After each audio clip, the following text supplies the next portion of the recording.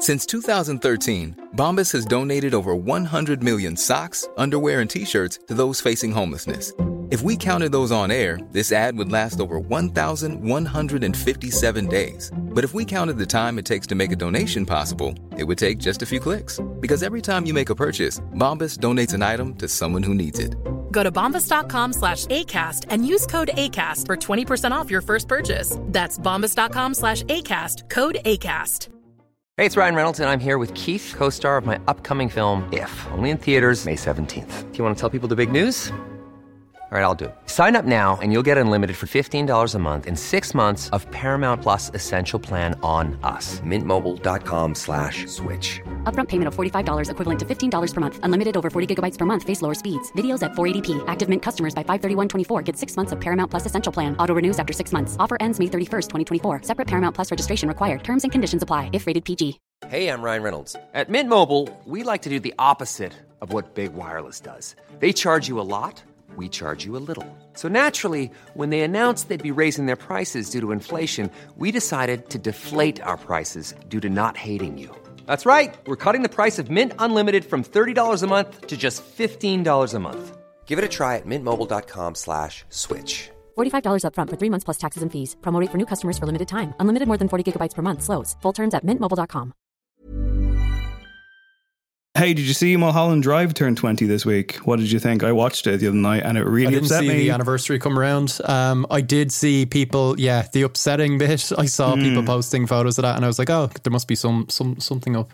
It's maybe the greatest film of all time. That's a big statement. It's definitely one of the greatest films of all time. It's one of my favourites for sure. You had a rewatch. How did it? I didn't sleep properly. And also the scene in question, I guess we're going to leave this in. So for your benefit, listener, if you've never seen the film Mulholland Drive, it contains, for my money, the greatest jump scare ever in a film. And I hate jump scares, but this one I think is earned. I don't think it cheats you, because if anything, it full on lets you know you're about to be in for a jump scare. And somehow, and even what it is, like, it's so mundane, but David Lynch just has this ability to just throw so much atmosphere into it that it's the most terrifying thing of all time. Even like right now talking about it, I'm kind of scared. It's like, I've seen the film multiple times. The first time I saw it as an edgy teenager, I really didn't like the film. I totally fucking dismissed it. I thought it was just abstract nonsense for the sake of it.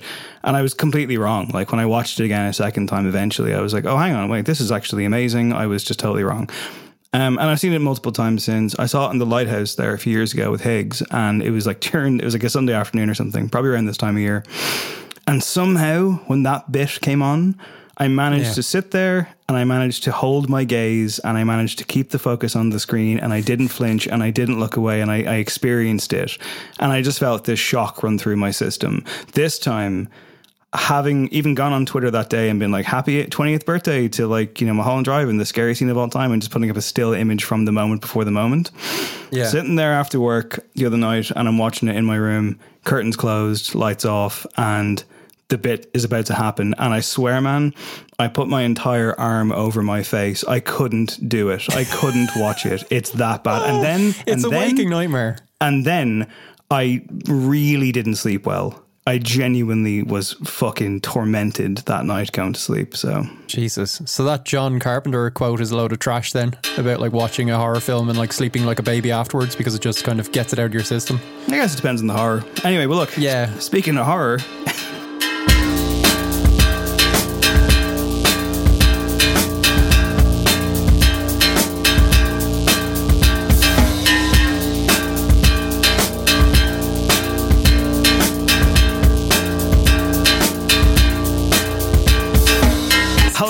my name is Dave Hanratty and there shall be no encore. It's episode 299. Craig Fitzpatrick is with me. It's spooky season. Everyone hates that term, but it is. How are you feeling? How you getting on? You watch any horror movies? I'm feeling spooky. I haven't been. I started a Buffy, I was going to say rewatch, but I never properly watched it the first time through. And I have Disney Plus for X-Files. I was like, I'll watch an episode or two to see if it holds up, and it's kind of spooky, but it's not huge investment, and yeah, it's pretty good. I'm not going to stick with it, but yeah, Buffy was good despite all the problematic stuff around its creator and all of that kind of thing. Just walked us into that. Yeah, I'll walk us out. I'll just say the first 3 seasons of Buffy are very good. Angel is the better show, as far as I'm concerned. That's the island I will die on. It's a better show. I always thought that was like the One Tree Hill to Buffy's OC, but anyway. Hence my appreciation for it. Angel's the better show. And it ends incredibly well. One of the great endings, I would say. But this is all about beginnings, everybody. It's 299. Well, I guess it maybe is about endings, because we are coming to the end of the 3rd century of the show. Does that make sense? It's 299. We are doing top 5 B-sides on this episode, Craig. It's a listener suggestion, a listener over on Patreon, patreon.com/NoEncore, if you want to help keep the show in business. And the business is good, Craig. How do you feel about this week's top 5 and this week's episode? I'm really glad we're going for it. I'm glad that we have the excuse of doing something for the listeners, because this has been on our list for a while. A very long time. Do you know what? It might be the most like high fidelity of top 5s, which is already, that most high fidelity of things, I think. Certainly in like the top 5-iest music nerdiest bits we're going to do, and I'm excited for it. I kind of had a few songs immediately in mind, as I'm sure you did. I'll be interested to hear what your process was like. Are we sticking to the old faithful traditional thing of like the formats being this has to be on a side of vinyl or cassette, I guess, or at least a second track that's slightly diminished? I don't know. We'll get into the permutations, but I've got some crackers. I'm sure you will. People have been on to us guessing what we're going to have. So yeah, it's all the talk, apparently. It's the talk of the town. Talk of the town, man. I want to just make a quick disclaimer and declaration before we continue with the episode. I put the news section together this week as well. Yeah. So I will say, with apologies, this is without question my most white guy with guitars episode ever. The entire news section is just the most Radio Nova thing you're ever going to hear. And then my top 5 is just that. So look, it's been a really busy week. I haven't had a lot of free time. Spoilers, we have Demi Lovato talking about aliens. So. That's correct. That's the one non-Nova kind of element we have on this entire episode. But I mentioned patreon.com/NoEncore. If you want to help support the show, you get playlists on there. For example, Craig's recent Kid Cudi playlist and his beautiful essay that he wrote as well, and bonus episodes in the form of our monthly No Aux Chord, in which we pick out recommends, whether it's new, older, whichever. We're going to record a new one this weekend, I'm told, so that's happening, and I'm looking forward to it. People tell us.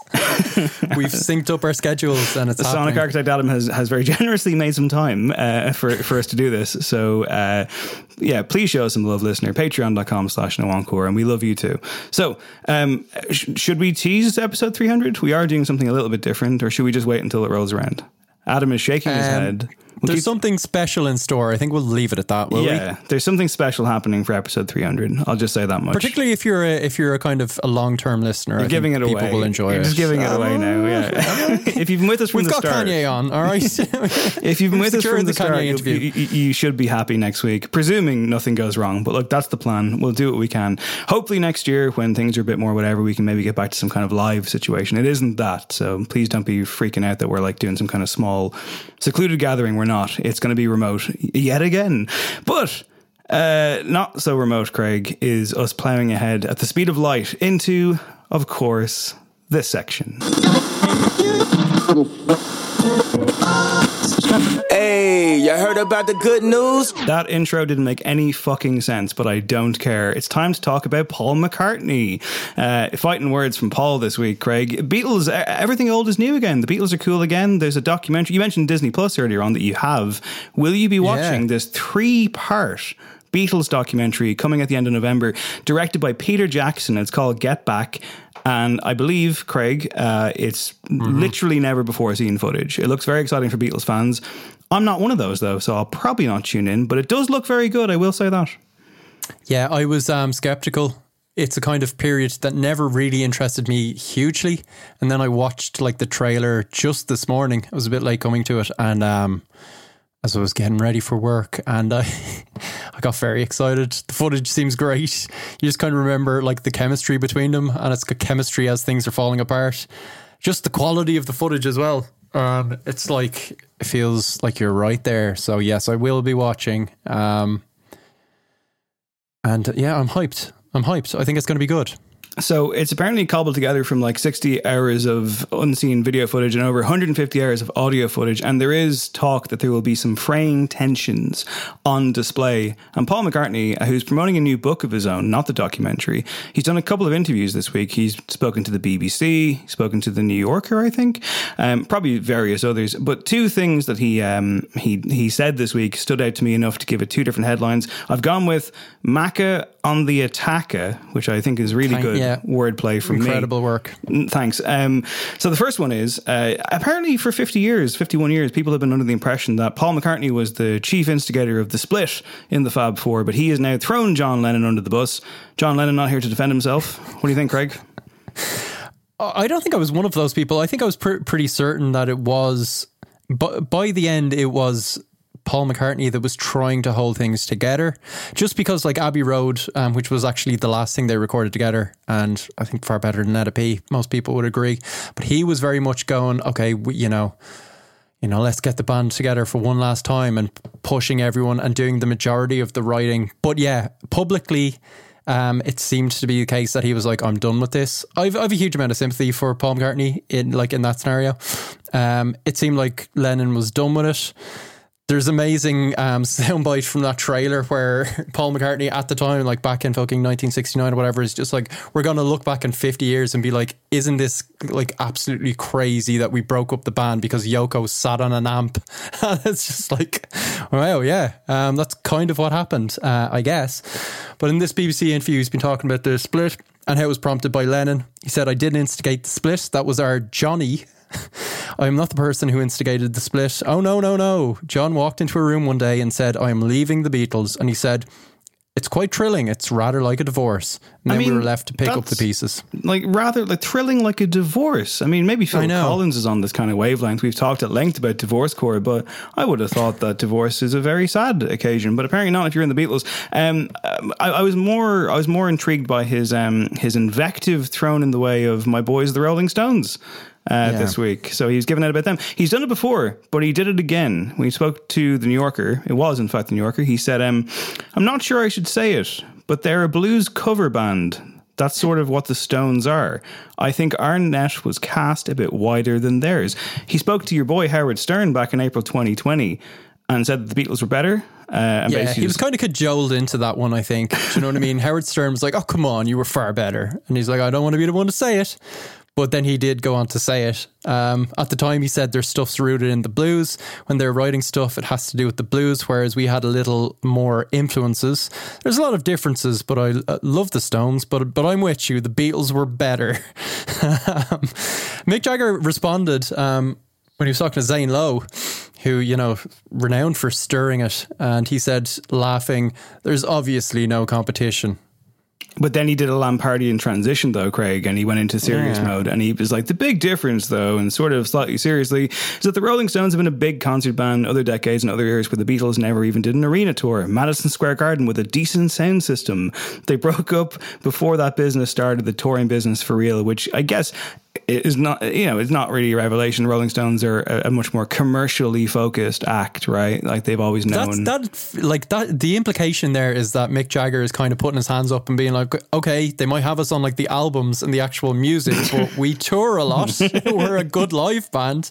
And that kind of feeds into the, I adore the Stones, but that quote of like them being a blues cover band, like Mick Jagger certainly at this stage, decades on, feels he's more maybe of a performer. They're more players than creators, which is obviously a ludicrous thing to say when you consider the run of albums they had late 60s to kind of, late 70s nearly. But it sounds like he's admitting defeat on the creative front, right? But he's a showman, and I'm sure he just takes one look at his bank balance and probably doesn't care. I thought he was just being a bit magnanimous, and then also trying to like carve out some land, and that land being, a big fucking dollar sign. But the Stones are in the news themselves this week, Craig, and I have to ask you: is nothing sacred? Will the woke generation stop at nothing? That's what I want to know this week. They've dropped Brown Sugar from their set list. Why have they done that, Craig?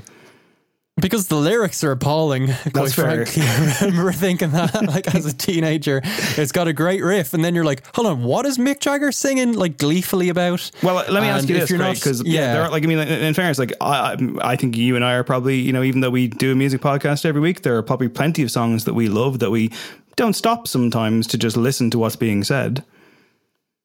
Yeah, so you know, the subject matter of the verses of Brown Sugar is a lot to do with depictions of like black women in America, references to slavery, and it's sung from a point of view as if Mick Jagger was like a slave owner. And I guess the intention at the time, and certainly what Keith Richards is saying when he confirms the decision to kind of quote unquote bury the track, was that, listen, it's kind of satire, it's taking on the horrors of slavery. That's what he said. Didn't they understand this was a song about the horrors of slavery?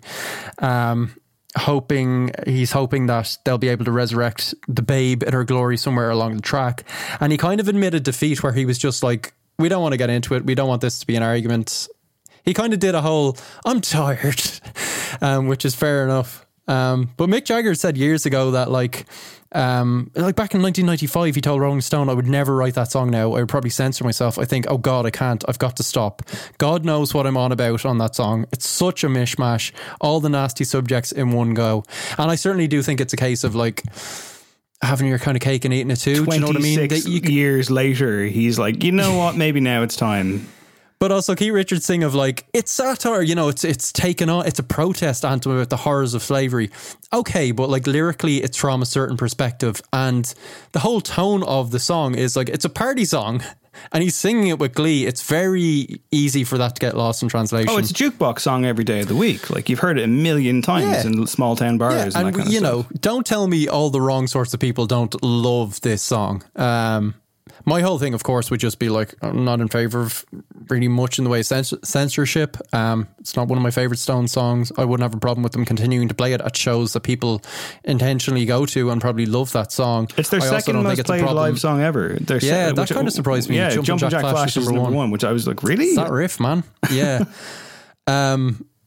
I mean, as an artist, you have to be able to approach that kind of subject matter, but it seems like the band are like, it's at this stage, we don't really care. We don't want to get into a debate about it. We'll retire it if people are annoyed, which is like fine. But of course, people on Twitter are like, that is not fine. Yeah, it's a war on culture. Like, fuck off. Piers Morgan waded in and all that kind of nonsense. You got to block and mute that account, man. So, I mean, I will say, like, I don't know, maybe they'll just play Gimme Shelter twice or something. It'll be fine. I'd be happy with that. But one act that we wouldn't go and see and don't want to hear any songs by is Eric Clapton. Speak for yourself, mate. All right. It's slow hands. See, I'm glad you said that, because like I read the Rolling Stone did a very long investigation on Eric Clapton, quite like really, really good music journalism this week, about how he's funding a band who are promoting anti-vaccine sentiment. But I'll get to that in a second. But like the slow hand thing, right?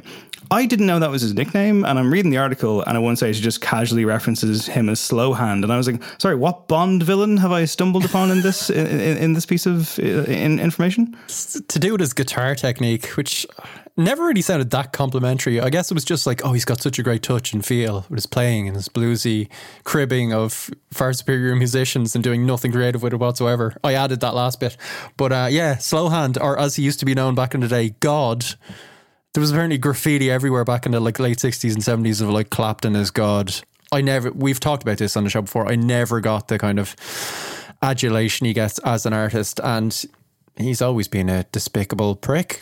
Yeah, no, he absolutely has been. I mean, has been rather. Like, he's a rotten bastard. But like the rotten bastard has donated $1,300 to a band called Jam for Freedom. What the fuck? Also, by the way, a bit of a cheapskate. Like, he's a multi-millionaire. You know, if this is your belief, fair enough. Back it up. You're 1,300 quid. You're one of those people, Craig, are you? When a celebrity makes a donation to charity, you're like, why wasn't it 25 million? Like, you know, like. Yeah, at Craigie Slane wades in. Keep up the good work, Piers. So essentially, he's donated $1,300 American dollars, and the use of his touring van to this band, and apparently has made a further undisclosed donation so that they can buy their own van. He's essentially like just like fostering further rotten anti-vaccine stuff. I'm not getting into it too much. I will say that the Rolling Stone report was very interesting. interesting and was very very thorough. But this kind of stuff is kind of hysterical, isn't it? And not in the funny way. It is. What is his...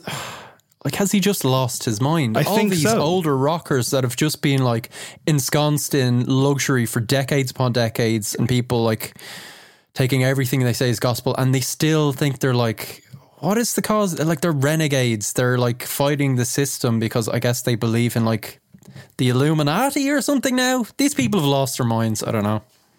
Well, one thing I do know, Craig, is that it's a sad day, and actually this is genuinely a sad story. At first I thought it was kind of a bit of fun, but it isn't. The singer of Smash Mouth, Steve Harwell, is calling it a day. He's retiring from the band. Apparently there was a chaotic gig that took place in New York last weekend. He's actually had health issues for quite some time, and he was very disorientated at a show, slurring his words, and again, the type of thing that you read while fucking doom scrolling on Twitter, and you're like, Smash Mouth, wacky, they're memes, right? But it seems like he's genuinely in a bad way.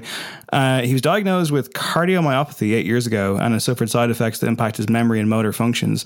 So yeah, it's that weird kind of real life, real struggle crossover thing that you find with a band of this nature who for the longest time have been a joke. And I think a band that have been in on the joke, of course, as well. When they tweet about 9/11 and stuff, I assume there's a knowing eyebrow being raised, but who knows? I will, apart from all of the hits, the great music we've got over the years, I will forever remember them as the biggest bands that didn't play Trump's inauguration. But you remember that meme of just like Trump just kind of clapping along to some terrible marching band, but it was like Smash Mouth overlaid on it. And it kind of, it seemed to fit, I guess. And I think we covered them recently enough. I might be misremembering, but didn't they get some stick for doing a kind of like super spreader event?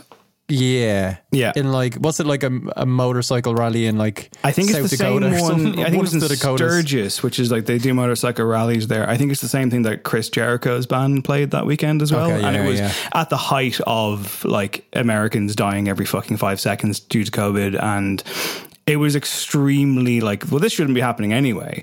But like Fozzy and Smash Mouth are you're going to die for this? Okay.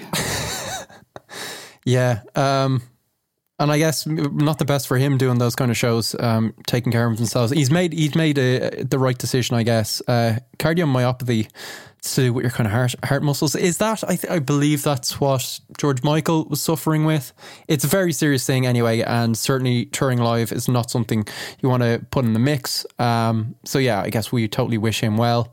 Sad that it kind of ended like that, and it seemed like he was kind of having a bit of back and forth with fans, and clearly distressed by the side effects of his condition. So yeah, no, it is sad, and we wouldn't wish kind of any ill will or ill health on anybody. So hopefully he has a long and happy life away from the spotlight. Yeah, and no mockery. I mean, there might be some mockery in the next story, I don't know. Craig did mention earlier on we have a Demi Lovato story. What have they been up to this week? So the singer has been talking about this new documentary they're doing, Unidentified, where Lovato investigates the truth about perceived UFO phenomena. And Demi said that they think aliens is a derogatory term when used to describe extraterrestrials. I haven't heard the audio clip of this. I am hoping there's something where this is very much, bit of bands, tongue in cheek. I don't know. But yeah, during a chat with E!News, Lovato said fans shouldn't call extraterrestrials aliens because it's a derogatory term for anything. Now, I guess there's a point to be made, of course, that aliens used in the context of migrants and stuff absolutely, can be totally weaponized, and that's a fair shout. But aliens, as in aliens. Don't take that from us, please. And also, sorry, Lovato also said they said, I call them ETs. That's worse, I think, because that brings the Steven Spielberg not terribly aesthetically pleasing weird little chap bumbling alien to mind. So yeah, and again, what I love about this though, absolutely, I had the same thought process. I was like, that word can be thrown around in a very fucking hateful way, a very specifically racist way. However, Lovato is describing this as if aliens are among us, and like it's a regular everyday. I think that's a given, right? Oh yeah, because we're just trying to find the evidence. Yeah, fair enough. Case closed at this point. Case closed. And finally, before we move on, there's a Madonna film coming, and apparently, I don't think a piece of film has been shed on the cutting room floor. What am I saying? Apparently, it's a very draining experience already. She's overseeing the whole thing. Oh, sorry, I thought you meant the episode. Oh, it is. Yeah, sorry. Madonna's. Yeah, she's talked about this being. Essentially, she hasn't done a memoir. She's doing this as what she calls a kind of visual autobiography. And yeah, it's the most draining, challenging experience of her life, as you say. I guess so. Like she wrote the script. And it's kind of principally the writing of the script and her life story that, reliving through her past that she says is draining, which kind of, again, makes sense, right? Like the quote here is, it's kind of like psychotherapy in a way, because I have to remember every detail from my childhood till now. She went on to say, remembering all the things that made me decide to be who I am, my journey as an artist, my decision to leave Michigan to go to New York, all the things that happened to me when I was young and naive, my relationships with my family and friends, watching many of my friends die. Sometimes I have writing sessions where I go to bed and I just want to cry. So yeah, this is another story where it seems whimsical and then shit gets real. But the quotes, kind of the most draining, challenging experience I've ever had, that sounded word for word like your review when you finally get around to watching this thing for no popcorn in about a year and a half. I can't imagine this will be great. But she's the queen of pop. Somehow right that she's doing this, though, doesn't it? Yeah, I mean, it feels a bit overdue at this stage. I wonder if would it have been more of a hit in, say, but then again, I mean, what am I saying? I mean, like, look at films like Bohemian Rhapsody and even A Star Is Born. What was the other big Rocket Man? Like, these are big fucking films. Like, Rocket Man, James back into the conversation. I do think you're onto something there in terms of we're in a bit of a lull period in terms of Madonna fandom. Obviously, there's a hardcore there, but she hasn't had that moment where. And I guess maybe it's because she's not quite that generation, but like Queen suddenly becomes popular again with a kind of new generation, or, everything comes back around. I don't think Madonna's come back around fully. Maybe she's had a few cycles where, of course, she's the queen of reinventions and stuff, and she's had a tremendously long career, but the last few albums haven't done much business. She seems to have lost that knack for tapping into zeitgeist, and there hasn't been a real kind of that kind of critical thing where Pitchfork, relooks at her 80s stuff and is just like, this is some of the most important pop music ever created. Actually, maybe they have something, I don't know. But we haven't had that thing of just like, putting her alongside. And ABBA, we're having that ABBA moment, the last 5 years, it seems, where it's just like, actually, they're the greatest artists of all time.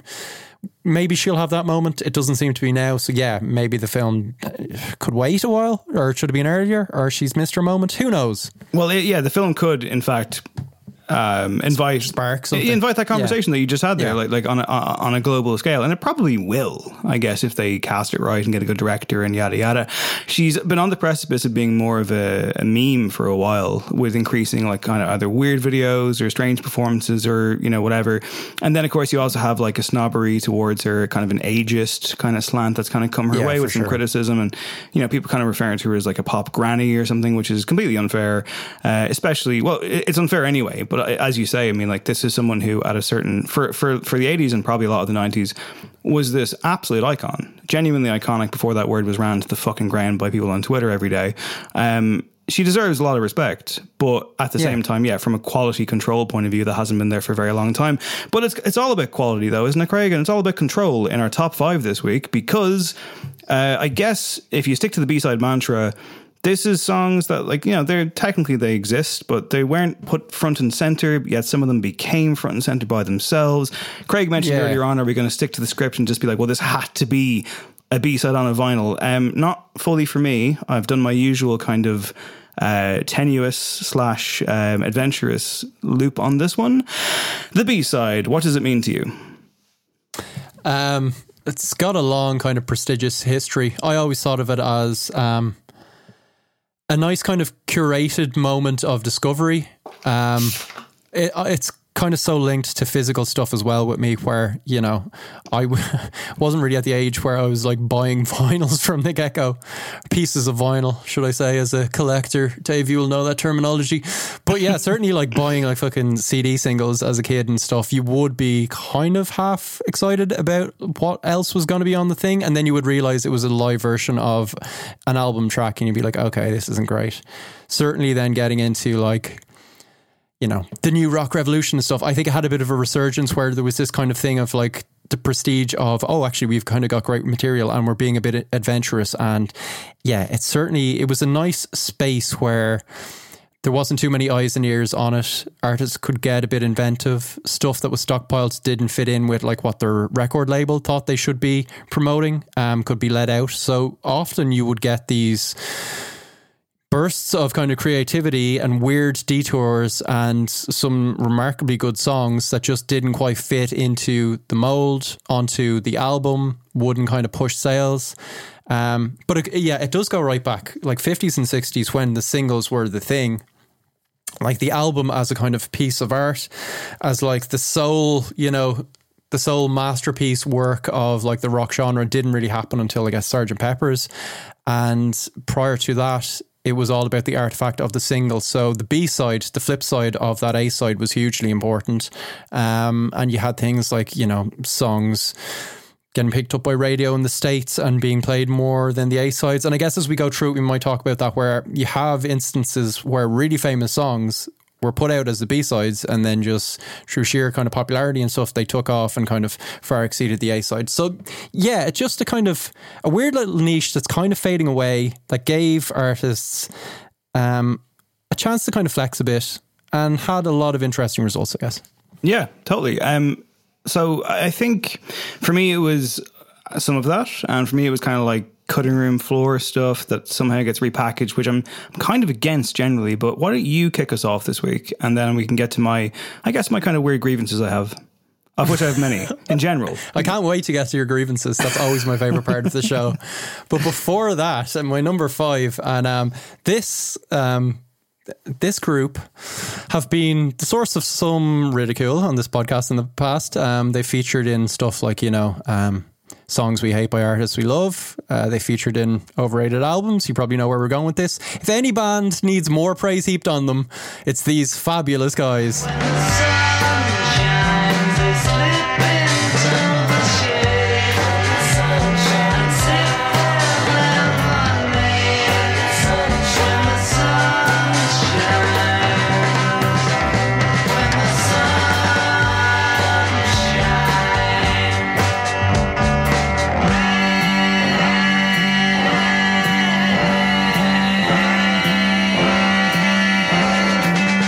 Yeah, it's been a while since Oasis have been on the podcast, Craig. What was your thinking on this one?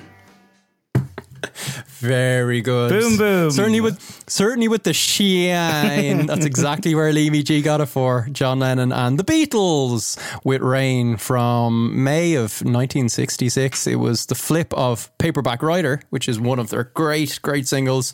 And yeah, I've always loved this. And it kind of fills a lot of those roles we talked about a minute ago, where it was them expanding creatively, trying things, being a bit daring, and it was a real turning point, I guess. So what's happening with the Beatles at this point is you've just had the album Help and kind of Rubber Soul, and they're moving away from kind of pure pop/rock pop and just mixing up sounds, taking in different influences, playing with the studio and Abbey Road and George Martin, and just kind of working with really kind of quite rudimentary technology, but just seeing how far they could take it. And that was certainly the case with this. So there's a lot of kind of maybe actually quite boring historic things about this song, right? So they did a kind of, you know, it ends with this fade out, kind of fade in coda thing that would then be used on like lots of huge songs, and would be used by Oasis quite a bit when they were getting experimental 30 years later. There's other things of like the backward kind of playing different sound effects, like John Lennon kind of got stoned, accidentally played it backwards, like, oh, this is interesting, and then they did it quite a bit. But actually, do you know what? I just love this as a song. I think it's the essence of what made the Beatles great in terms of their themes and content, where yes, they're getting psychedelic, and yes, this seems like an acid trip, but it was based on John Lennon just kind of picking up that thing of just like English people, and I guess people in general, certainly from these isles as well, just talking about the weather a lot and the bad weather. And there was like a moment where they touched down in Australia and it was bucketing down and people were just nattering on and on about it. And he was just like, I have to do a kind of song about how banal this is, but somehow elevate it. So you've got that weird mix of like psychedelia, but also the kind of acerbic, like cynical, down to earth thing, which I think kind of kept the Beatles grounded. And then just musically, that fucking rhythm section, man. Ringo said this was his best drumming performance, and he's probably not wrong. It's tremendous. And then you've Paul McCartney, who, like, of course, an incredible songwriter, but his bass playing, he's taking that bass for a walk. They sound great together, and I think that's probably, you know, if anything is kind of underrated about the Beatles, and I would make the argument that there probably isn't, but it might just be how tight and good that rhythm section was and inventive, and you can just kind of hone in on that and move away from the kind of proto-drone stuff going on and just really enjoy the pocket they're in. I think it's really fun. It's really good.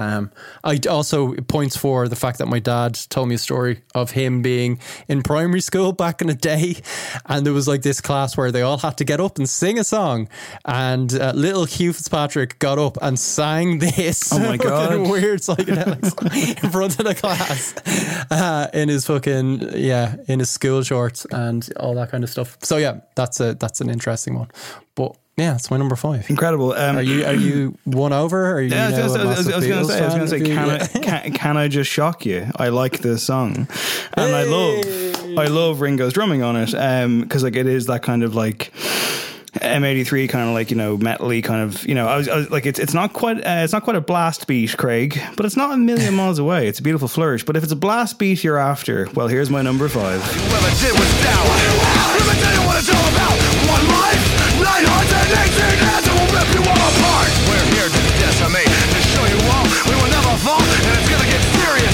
and critical. Don't stop, cause the feeling is coming on. You're like you never have before. Straight into the gas you've had it on.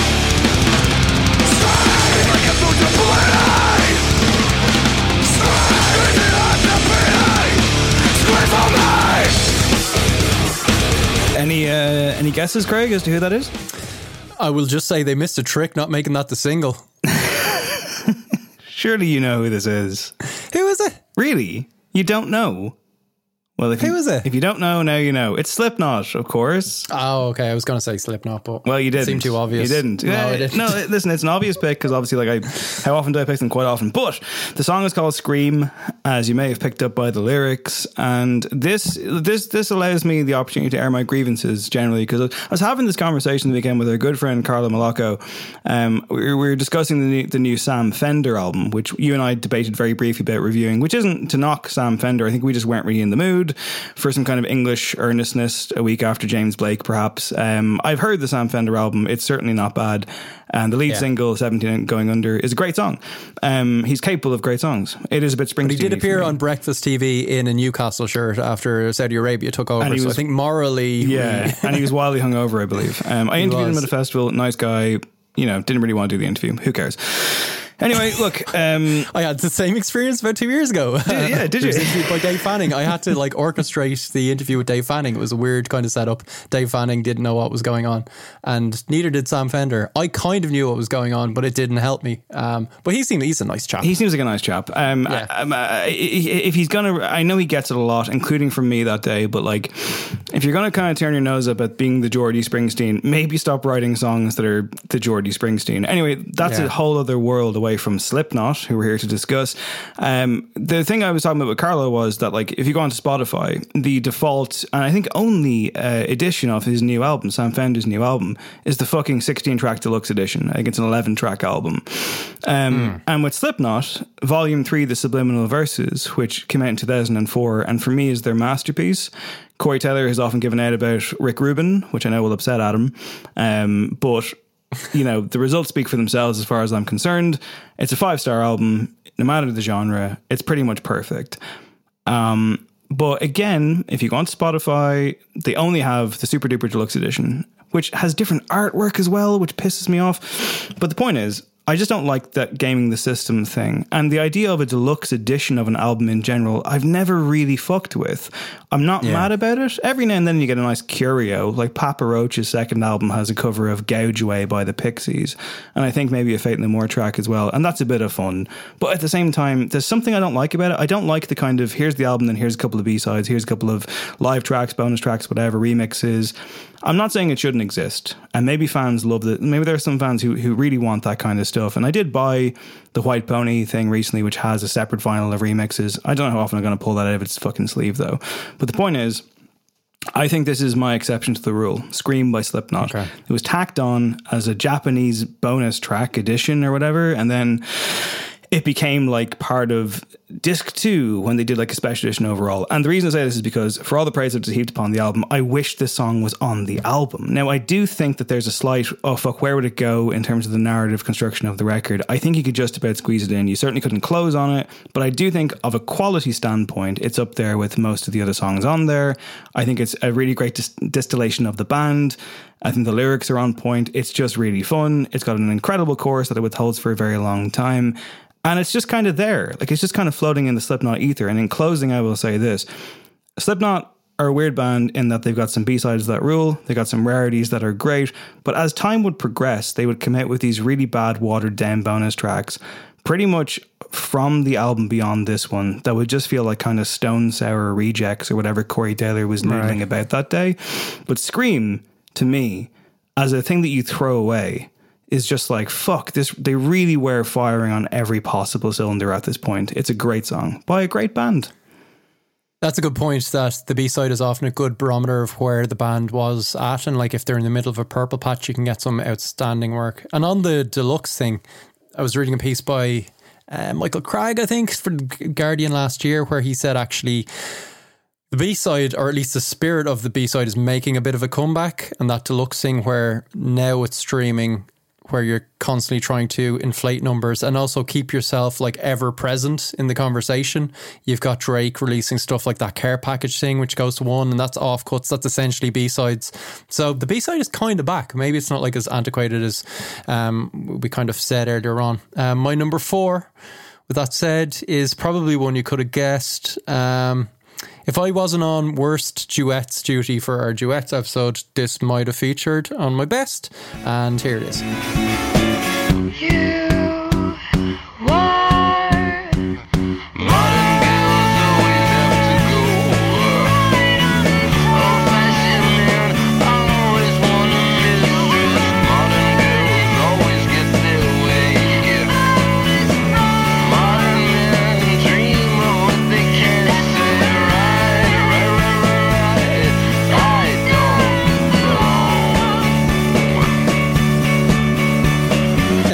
Dave. I know that this was, was it for the podcast? We did a top 10 Strokes songs list a while ago. Good few years ago now. Yeah. And I remember you being an extreme champion of this one. Yeah. It's the Strokes, it's Modern Girls and Old Fashioned Men. It was the B-side of Reptilia, 2004. And actually, I'm slightly distracted, as you might have noticed on Zoom, Dave, because I realised there's a bunch of singles above my head. And surely I actually own this. I own the CD of this. I own an import copy of this, because at the time you couldn't get a good version of Modern Girls and Old Fashioned Men without having the physical thing. So this might be the one example of me actually having to buy a single to get this song. Wow. So that's quite the throwback. I always kind of really dug this one. I think Regina Spektor works really well with Julian here. They're a bit of a mismatch, but I think lyrically that's kind of what they're going for. I love any kind of duet that has counterpoint melodies, where they're singing different verses, they're singing different lyrics, they've got different melodies, and it just becomes this lattice thing, and a kind of at moments call and response thing, and then on certain kind of key, quite existentially despairing lines, they kind of join together. it's like a kind of indie rock version of Doris Day and Perry Como doing like a duet on TV. Like there's an amazing clip of Perry Como and Doris Day from like the early 70s just kind of singing to each other and kind of like just slightly staring past each other. And you can imagine Regina Spektor and Julian doing that exact thing. Because Julian always had a bit of that lounge, you know, easy listening crooner thing, but like singing through a traffic cone in a payphone or something. And then guitar work on it's great. It's like your classic Strokes thing, but with something different going on. And I think Albert and Nick are doing kind of what the vocals are doing. It's that the adults are talking thing where it's like a duel, it's a back and forth, it's a conversation. It's a bit of a curio, and I really like that. Not least for if I had the actual thing itself, there's a cool, the cover art is really cool. It's a pity I don't have it on vinyl, but it's credited to Regina Spektor and the Strokes on the front of the single, even though it's Reptilia, which is a kind of weird thing to kind of promote the B-side on the cover.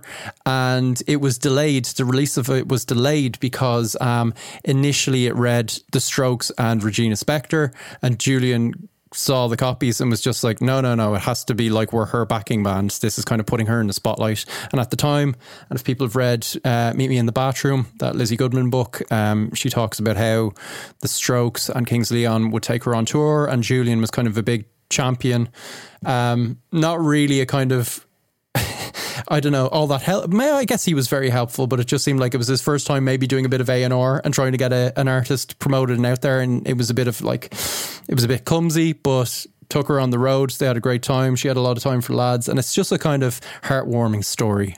So yeah, that kind of reminds me of all of that. And I still haven't found the actual copy. You can keep looking for it as we siphon into my number 4, which is this song. Oh wait, hang on. Do you have it? You have to pulling down a CD. No, I've got the Futureheads Hounds of Love. Oh, you kept your fucking HMV stickers on those with the receipt thing? Like, did you take them off? Yeah, of course. It was like oh man, but you would start to peel. I know, and it would ruin the cover, but also like it looks. I mean, like I don't know, man. I wish you did. You steamed them off or something, didn't you? No, I just didn't. You're that guy. No, I went to cool music shops that knew how to apply stickers properly, and not these horrible commercial fucking detritus dinosaurs that you favoured. And number 4 for Arcade Fire Funeral. Yeah. Look at that. It's a nice gatefold. Craig, this isn't a visual podcast. Number 4 for me, please, Adam. In my city. Didn't make a sound, but now I fell over and cried my crown. Heard a woman say, stay down, champion, stay down.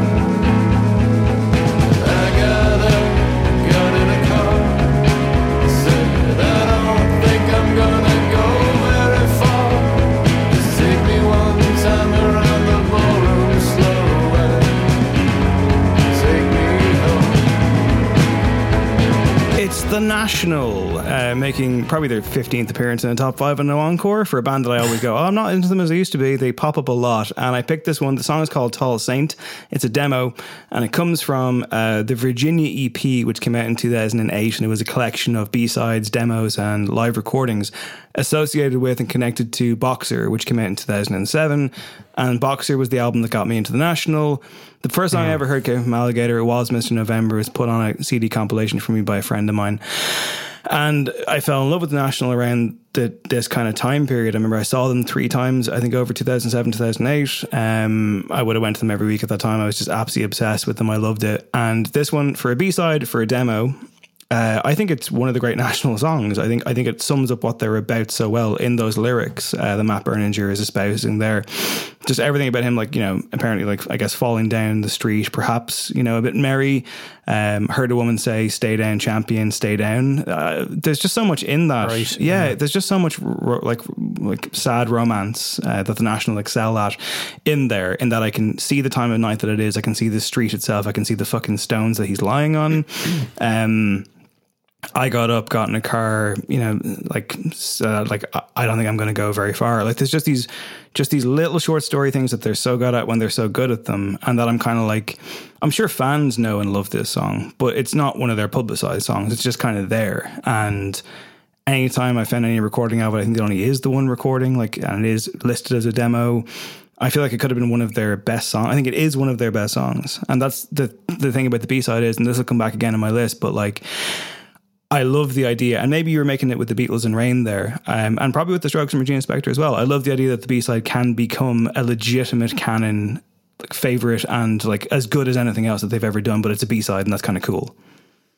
Yeah, for sure. And also, you've got to think that connection you have with that song is somehow coloured by the fact that it isn't one of the, crowd favorites that's like a sing-along at all the shows, and not from the point of view of us being like kind of musical snobs and being like, well, this is something that's all mine, and like those other people don't quite get it. But I think for sure, and when we talked about like maybe seeing the National too much, I think when you do see them in certain kind of environments, or when you do hear songs on the radio quite a lot, your memories and your connection and your emotional reaction to that song suddenly becomes coloured by all these slightly mundane encounters you've had with it. Whereas a B-side like this, a really already incredibly special song, just exists in its own little pocket that you can pull out every now and again, and makes it all the more special. So yeah, that's a lovely choice.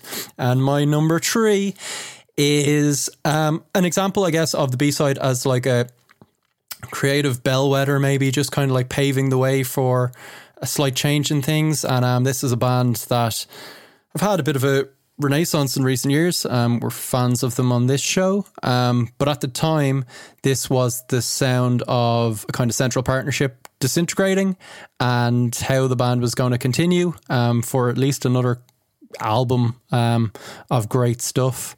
But it sounds very, very carefree and glam. And here it is. Top, she's a sucker for the shotgun shot. Shaking up the scene like killing machines. Here we go. It's the same old show. He's a killer, he's a flash boy, oh. He's a killer, he's a flash boy, oh. Yeah, it's Suede. It's Killing of a Flash Boy. It's from 1994. It was the B-side of We Are the Pigs, which is tremendous as well. And it's got a lot in common with that and the kind of dark murkiness of it. But I guess the difference with this song is that distortion, the power chords, the kind of glammier thing going on. It's what they would end up sounding like once Bernard Butler left. This was around the Dog Man Star period, which was the last record he played on with them, and things weren't going so well as that was being put together. I think that album is a bit of a masterpiece. It's, at the time it was seen as melodramatic and overblown and drug-fueled, and it was all of those things, and that's why it still holds up and it's great. I think this song does as well. It's like a Mark Bolan song, but with like actual grit and like decent lyrics and some depth. And there's also a dash of like Smithian kind of like pearl clutching, and it then ends up sounding like a kind of lost Bowie classic. And I imagine this ended up on a B-side because it didn't quite fit in with the sound one member of the band was going for, and this was more of a Brett Anderson song, because otherwise this just sounds like a radio hit. This is like as good as We Are the Pigs. This should have been doing the business on the charts. So yeah, just a kind of interesting example of I guess Brett Anderson getting that creativity out in any way he could. And since then, like they've talked about how, and they've loads of amazing B-sides, and this one in particular, Ed Buller, who was a long-time kind of engineer producer with them, just said this was a waste of time. It's such a great song and it should have been on an album. We just completely wasted it. Thematically, apparently it was about there's a few different stories. Brett Anderson has talked about it being, he's the Flash Boy, and it came from an incident where he was DJing and he refused to play a song for some like louts, and they chased him down the street and like beat him up. Jesus Christ. The other story was that the Flash Boy was Damon Albarn, who had ended up with Brett's girlfriend at the time, Justine Frischman, and it was like him living out this murder fantasy of killing the Flash Boy that is Damon Albarn. That makes a lot more sense to me. Yeah, I think that might be it. And Brett's just trying to steer clear of that kind of thing. But yeah, he's talked about how at the time he was watching Performance quite a lot with Mick Jagger and reading like the writings of Aleister Crowley and taking lots of drugs, and things were getting slightly strange. And if Ed into the music, I mean, don't do drugs, kids, but if you're going to do drugs, record an album as good as Dogman Star. That's my advice to you. It's healthy advice, Craig. I'm glad that you're out there to give it. Yeah, Suede, very unique band, I think. I don't give them enough attention. I should give them more attention. Even like, you know, going to a radio single like, say, She's in Fashion, like, which I went back to very recently. I was thinking about it for a different top 5. I realized it didn't fit though. And I was like, this is one of the best songs ever written. I think I might, you know, in fact, you know what it was? I was thinking like, could this be a Bond theme for alternative Bond themes? Oh yeah. They have a few songs like that. And that was in my pocket. I was like, I don't know if I can fully justify it, but then after the fact, I was like, I could see it. I could see it. Absolutely. Yeah. 100%. Okay. So, perhaps a more conventional band next. I mean, a band that certainly would experiment and do some dark stuff, but generally play it safe. There we go. Finally, Oasis. Come on. This is an example of them being a bit strange sometimes, maybe possibly, and it's an interesting curio, I think.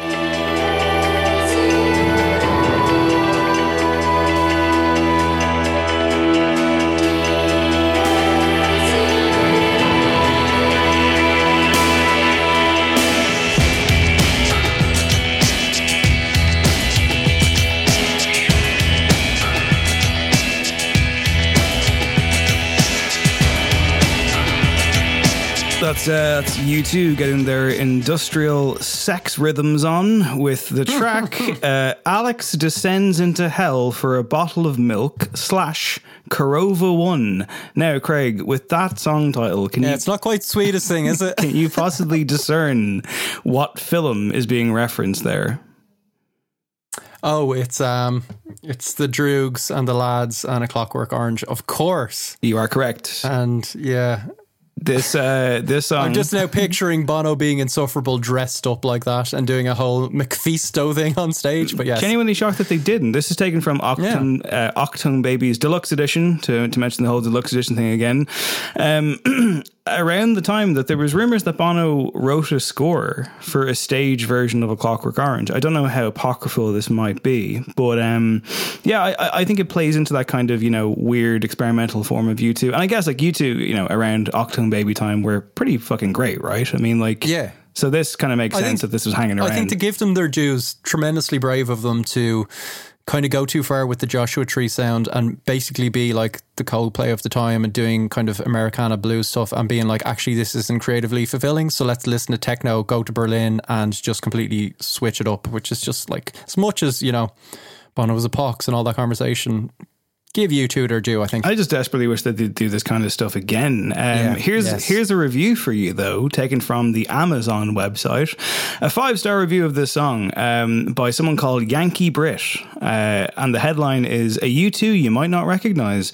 Rarest of rare U2. The song Alex Descends into Hell for a Bottle of Milk / Corova 1, B-side of The Fly, amazing song, by the way, was written by Bono and The Edge for the British Royal Shakespeare Company's stage production of A Clockwork Orange. Who knew? The song is replete with thunderous drumming, a dramatic boys' choir singing in Latin, and The Edge shredding away on guitar. It has an air of violent mystery about it and builds to a climactic crescendo that gives me the chills. It has a very different sound than the U2 we all know and love, but it's a great example of their range as a band and their willingness to explore the experimental.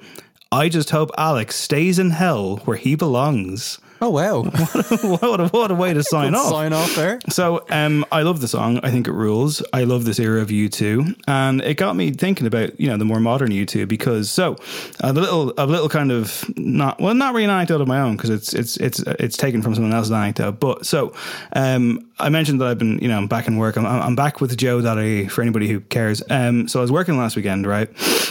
Yeah. And Beautiful Day turned 21 on the day that I was working. And I thought, I'll just put up a post about that on the Joe Facebook page. I'm sure the discerning audience that we have will be very happy about this. So I got like a still from the video and you put a Joe logo on it, exciting stuff. And then I just said like, Beautiful Day is 21 years of age today. What's the best U2 song? And I looked back at the comments the next day, like I was just like, let's see what people had to say. Let's see, and plenty of course of Bono as a Pox, yada yada. But there was one comment that stood out to me. Somebody said, my band were playing in Top of the Pops on the same day that U2 were playing their recording Beautiful Day, and I remember it well, it was amazing or whatever. The guy who wrote that comment was named Fergal Matthews. With that information, Craig, can you figure out what band he was in? 21 years ago. Fergal Matthews. And he was like, I was on Top of the Pops with my band that day, and U2 were there, and it was great. Didn't even shout out his own band, but a couple people did it in the replies to him. 21 years, Matthews. Irish band. Am I going to kick myself? Not necessarily. I will say he was the drummer in this band. 21 years ago, like in indie band, I think we were probably fans to a degree. They released 2 albums to date and then split up, and not all of them have gone on to do different things, really. So, was JJ72 correct? That era? Yeah, you got it. Incredible. I thought it was just a nice thing. I was like, oh my god, fellow Drogheda man as well, apparently. So yeah, small world. Are JJ72 the better band? We'll never know. Then U2. I'm just doing a thing, like don't joke around, man. That's me throwing to you for the next segment. I know, but some things are important to get straight. And let's move on to an artist that is better than both of them, shall we? Wow. When you Oasis, have your will we deal with Oasis now, right? Because I don't think they're going to feature in our list. Against the wall, Noel. They were on my short list, I must say, right? Oasis had a moment where they were like Noel Gallagher was writing songs that should have been singles, and he just threw away his B-sides. Yes, go ahead. Yeah, my hand up there, like a diligent pupil. Is Acquiesce a B-side? Acquiesce is, and it's amazing. That's a great song. Yeah. And the Master Plan, which is like the B-side of Wonderwall and is better. I always love that quote from him where he was just like, at the time, Alan McGee was just like, he was like, we need a B-side. And Noel turned in like the Master Plan. We need a B-side, guys. Alan McGee was just like, this can't be a B-side. Like, this is incredible. And like, just give us something else that's like a B-side, just like a throwaway. And Noel Gallagher says like at the time he was full of hubris and drugs and stuff, and he was just like, I don't write shit songs, man. Just put it out. And then he's like, smash cut to like 2 years later. I was like, can we put the Master Plan out as a single? I've got no songs. So yeah, there's still a shout out to Oasis, and let's move on to my number 2.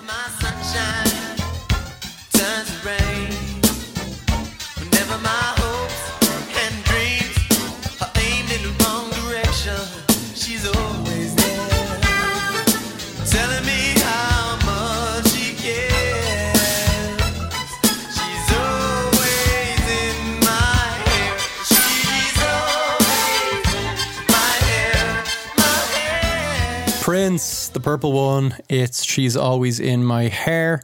It's recorded in 1983, I believe. Came out in 85.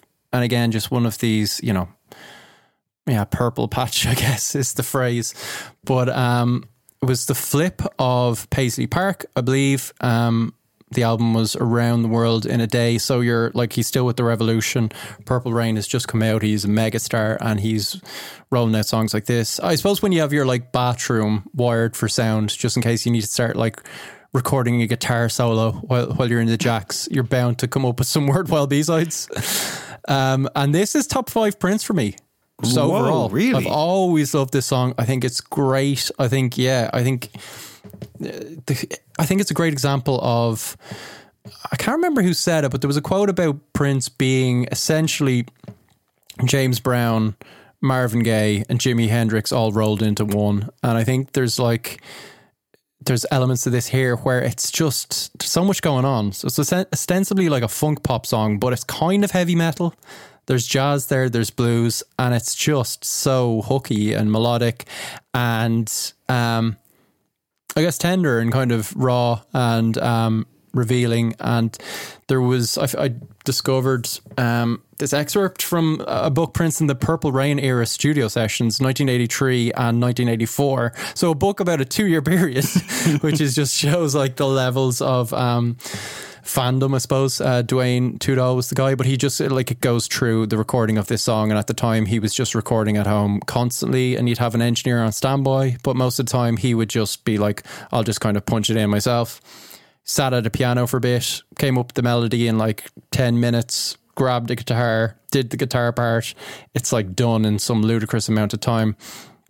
But the song itself is actually about his partner at the time, Jill Jones, I believe, one of his girlfriends, and it was, he basically gave it to her, a cassette of it to her as an apology after they had some like disagreement where she talks about how Prince was very orderly, very organised, and he thought I was a complete slob. I was lots of fun, but kind of messy, leaving stuff everywhere.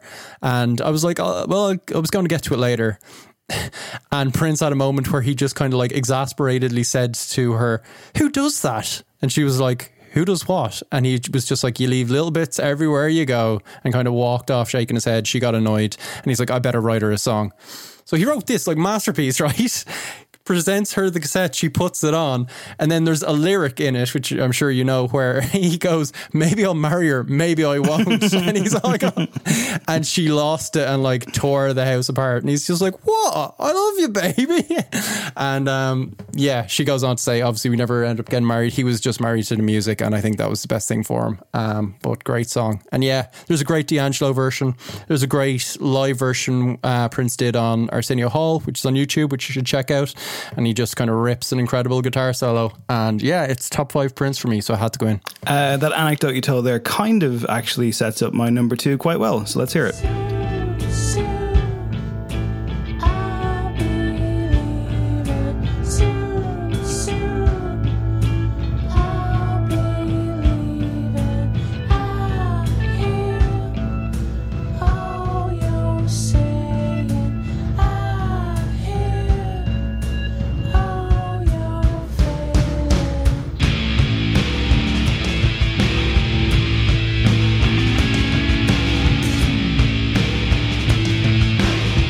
Taken from the 1994 B-Sides and Outtakes record Pisces Iscariot. This is, of course, Smashing Pumpkins, and the song is called Starla. Smashing Pumpkins podcast. That's what we are now these days. Yeah. Here is a quote. Fine with that, to be honest. Here's a quote. 11-minute song, by the way, and it's an absolute beauty.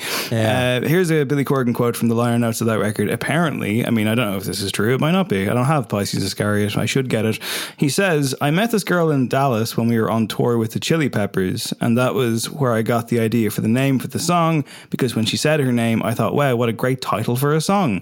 2.25 years later, I run into this same girl. Normal. I run into the same girl at a party, and I say, did you hear the song we recorded using your name, Starla? And she said, no, my name is Darla.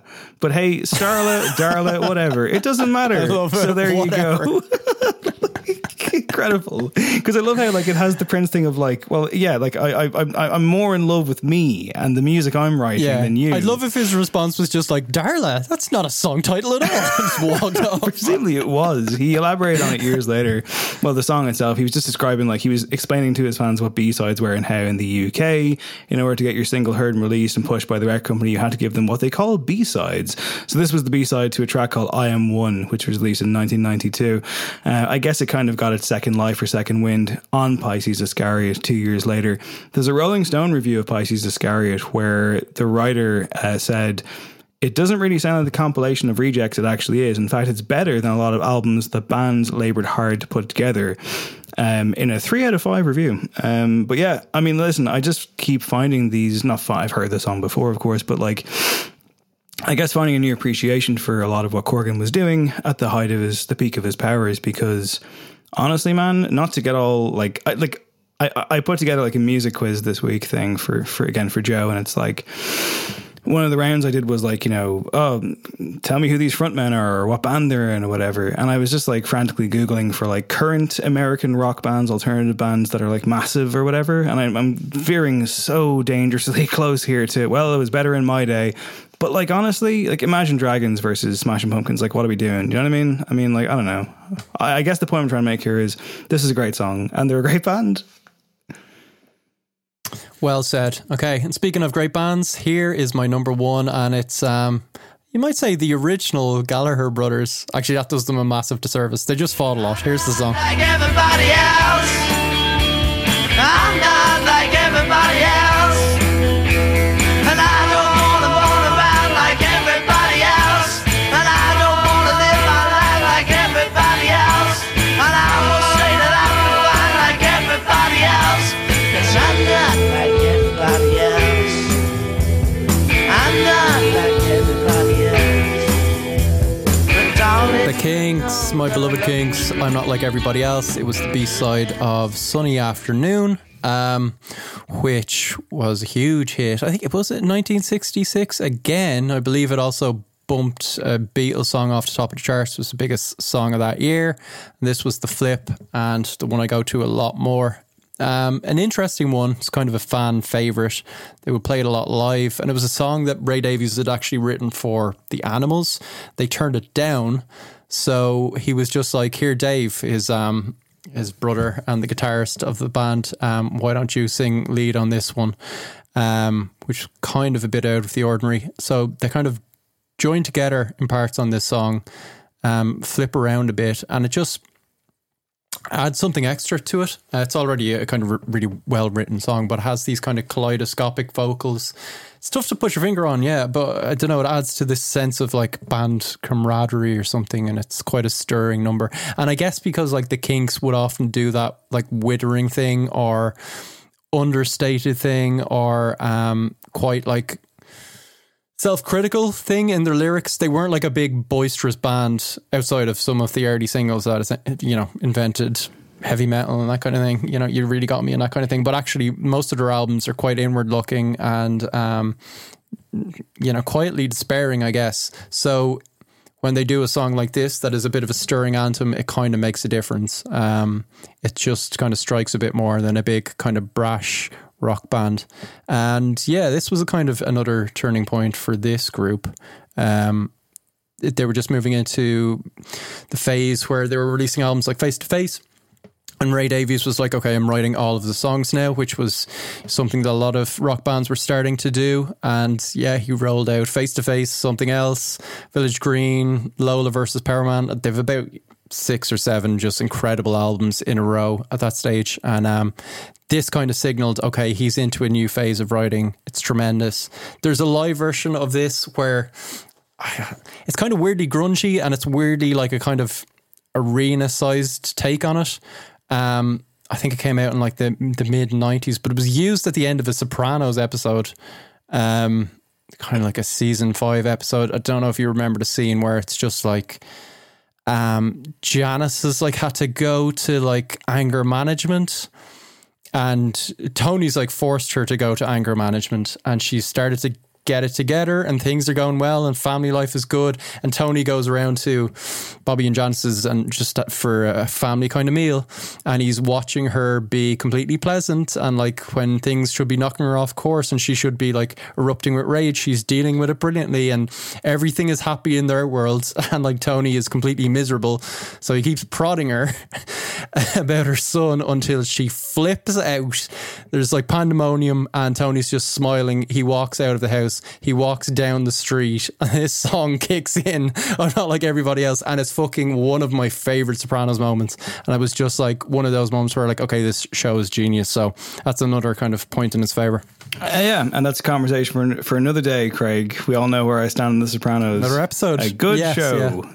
Not the best show of all time. Great choice. The B-sides thing is interesting because I mean, like, there are some obvious heavy hitters. I have picked one for my number one. You can probably guess it. But like, for example, How Soon Is Now by the Smiths didn't make it in for me, or you, it seems. Yeah. So, do you know what the thing was? Some of the songs felt so massive that they were no longer B-sides. Well, that's, you know what I mean? That, like, in fairness, my number one is that for that reason. And I will say... Okay, well, it's your number one. Well, I will say before I preview this clip, this like shot up the ladder during the week. It was kind of like a lower down. I almost had it at number 5. I was like, well, you know, it's so obvious, I'll get it out of the way. But the more I listened to it, the more I was like, well, this is actually a legitimate magic spell, and thus it's my number one. Fucking won't come and find me. I'll be waiting with a gun and a pack of sandwiches and nothing. Yep, it's famous, not that big of a Radiohead fan, Dave, picking yet another Radiohead song in a top 5. It's Radiohead, and it's Talk Show Host. Craig. Glad you picked it. Yeah, I mean, like, in fairness, shout out to our former Head Stuff comrade, still our friend, of course, Paddy O'Leary, who messaged, I think, both me and you with the same message this week with a linked Talk Show Host, and was like, well, one of yous better pick it. And then I guess me and you must have had this there you go, Paddy. telekinetic game where I was like, Craig's definitely going to pick this, but I'm definitely picking it, so here it is. Right, yeah, incredible song. The B-side to Street Spirit, Fade Out, and of course, a remix of it would end up on Baz Luhrmann's Romeo and Juliet film in 1996 or 7, I think. 6, I think. But yeah, it's just beyond hypnotic. I kept listening to it all week, and I was like, "This is just outstanding." Like the fact that this is B-side, I think, is kind of almost like ignorant. There's something just like it's like, how dare you, like have this as a B-side? Are you joking me? It's fucking unbelievable. I played it was a live cut there from them on Jules Holland, which is a clip well worth looking up. I'm going to quote a writer called Josh Modell, writing for the AV Club in 2015. With a brief reappraisal of this one, making the point that, Radiohead took a B-side and turned it into one of the best songs anyone's ever heard. The spare, slinky, scary talk show host originally appeared as B-side to Street Spirit, back when British labels were releasing 2 short CDs for every... I guess Americans really didn't understand this concept for a long time. Were releasing 2 short CDs for every single in a bald-faced attempt to game the charts. But the song got a second life when it was remixed by superstar producer Nelly Hooper for the soundtrack to Baz Luhrmann's Romeo and Juliet. The song was composed during a particularly fertile period for the band. It can easily stand shoulder to shoulder with anything on the bends, and even portend some of the musical leap the band would make next with OK Computer. Talk Show Host has a trip-hop feel already. It's a slow burner that Hooper made even scarier by pulling in some of the instrumentation and adding some dub-inspired echo to the background. Thom Yorke's lyrics sound as paranoid as he'd soon get. There aren't many, but they paint the picture of a lonely man gearing up for a fight. And just to tie it in again further with the Romeo and Juliet thing, a film I really love, by the way, I've meant to revisit for some time. I always associate this with that film, like, visually, immediately, particularly... I'm sure there are many scenes of this and many shots of this, but like just DiCaprio in his kind of colorful garb on a sun-dappled beach, looking unbelievable, and but like with the weight of the world on his shoulders, just the ultimate teen angst, like the reappropriation of Shakespeare in a way that I really do appreciate. And like I wouldn't have thought to put this song in that movie, but fuck me, it works. Totally does. Yeah, I was going to use the word slinky, weirdly enough, and it was you read it out. It sounds like it might be like Jeff Barrow's favourite Radiohead song. It's very trip-hoppy. It's weirdly sultry, but also despairing, and that's just a kind of a magic trick, as you say, that very few bands could pull off. Radiohead did it a lot. I do feel like they've been shortchanged maybe sometimes on our top 5s, particularly like when we did unreleased tracks. I was like, if we did unreleased tracks 3, 4, 5 years ago, my top 5 could have been Radiohead, but they've actually been really generous and just doing kind of re-releases and stuff and putting out the likes of Lift and so many songs that would be... the thing with Radiohead is like they've so many unreleased or now newly released songs or B-sides where that would be the high point of another band's career, entire career, and they've not quite dozens of them, but approaching that, and this might be the absolute outstanding one. So yeah, well deserved, a good number 1, and you're welcome, Paddy. Nicely done. Looking after us this week on the Sonics was, of course, the human equivalent of a double A side. It is Sonic Architect Adam, the wonderful, the beautiful, the amazing. We love you so much, sir. Next week on the show, it is, of course, episode 300. I think we're going to review the Coldplay album. That's how you celebrate your 300th episode, isn't it? With the new Radiohead. Do you know what it's called? There's, the 5 of the tracks are like titled by emojis, don't you? It's I'm hearing it's a concept record, right? It's is it Music of the Spheres or something of that ilk? You have it correct. It is Music of the Spheres, and yeah, it's going to be, which I believe was already an Ian Brown album. Whatever. Okay, good stuff. Maybe he's on there. Hopefully not.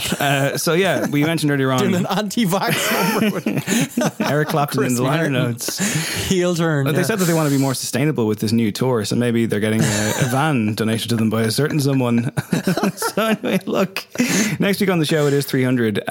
We would love you to celebrate with us, so please tune in, and we will hopefully have something to make it a little bit different. But you know, again, life, anything can happen in life, and if your life is enriched by this podcast, you can always check out patreon.com/noencore.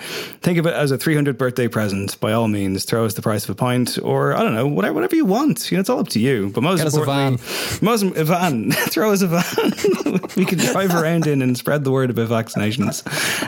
All I'm saying is do your own research, Craig. No, I'm kidding. I'm fully vaxxed. Craig after spitting out his water. It's okay. Don't worry. Anyway, look, listen, the point I'm trying to make is we'll reflect more on this next week, I'm sure, but like I love doing this show, and even today, like, this has felt like a 2-week week in one. I think it's been the case for an awful lot of people, but I had a moment earlier on where I was like, I'm really looking forward to fucking 6:30 when I can be with my buddies and I can record this show and hopefully be a fun episode, and hopefully it was. So please tell your friends if they're in the market for a music podcast.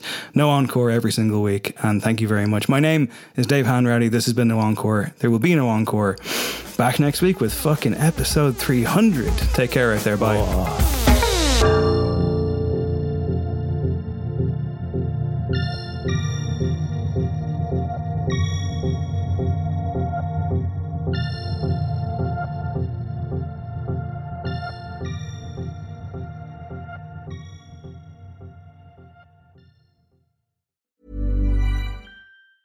Hi, I'm Daniel, founder of Pretty Litter. Did you know cats tend to hide symptoms of sickness and pain? I learned this the hard way after losing my cat, Gingy. So I created Pretty Litter, a health monitoring litter that helps detect early signs of illness by changing colors, saving you money and potentially your cat's life. Pretty Litter is veterinarian developed, and it's the easiest way to keep tabs on your fur baby's health right at home. Go to prettylitter.com and use code ACAST for 20% off your first order and a free cat toy. Terms and conditions apply. See site for details. Even when we're on a budget, we still deserve nice things. Quince is a place to scoop up stunning high-end goods for 50 to 80% less than similar brands. They have buttery soft cashmere sweaters starting at $50, luxurious Italian leather bags, and so much more. Plus, Quince only works with factories that use safe, ethical, and responsible manufacturing. Get the high-end goods you'll love without the high price tag with Quince. Go to quince.com/style for free shipping and 365-day returns. Imagine the softest sheets you've ever felt. Now imagine them getting even softer over time. That's what you'll feel with Boll & Branch's organic cotton sheets. In a recent customer survey, 96% replied that Boll & Branch sheets get softer with every wash. Start getting your best night's sleep in these sheets that get softer and softer for years to come. Try their sheets with a 30-night guarantee. Plus, get 15% off your first order at bollandbranch.com. Code BUTTERY. Exclusions apply. See site for details.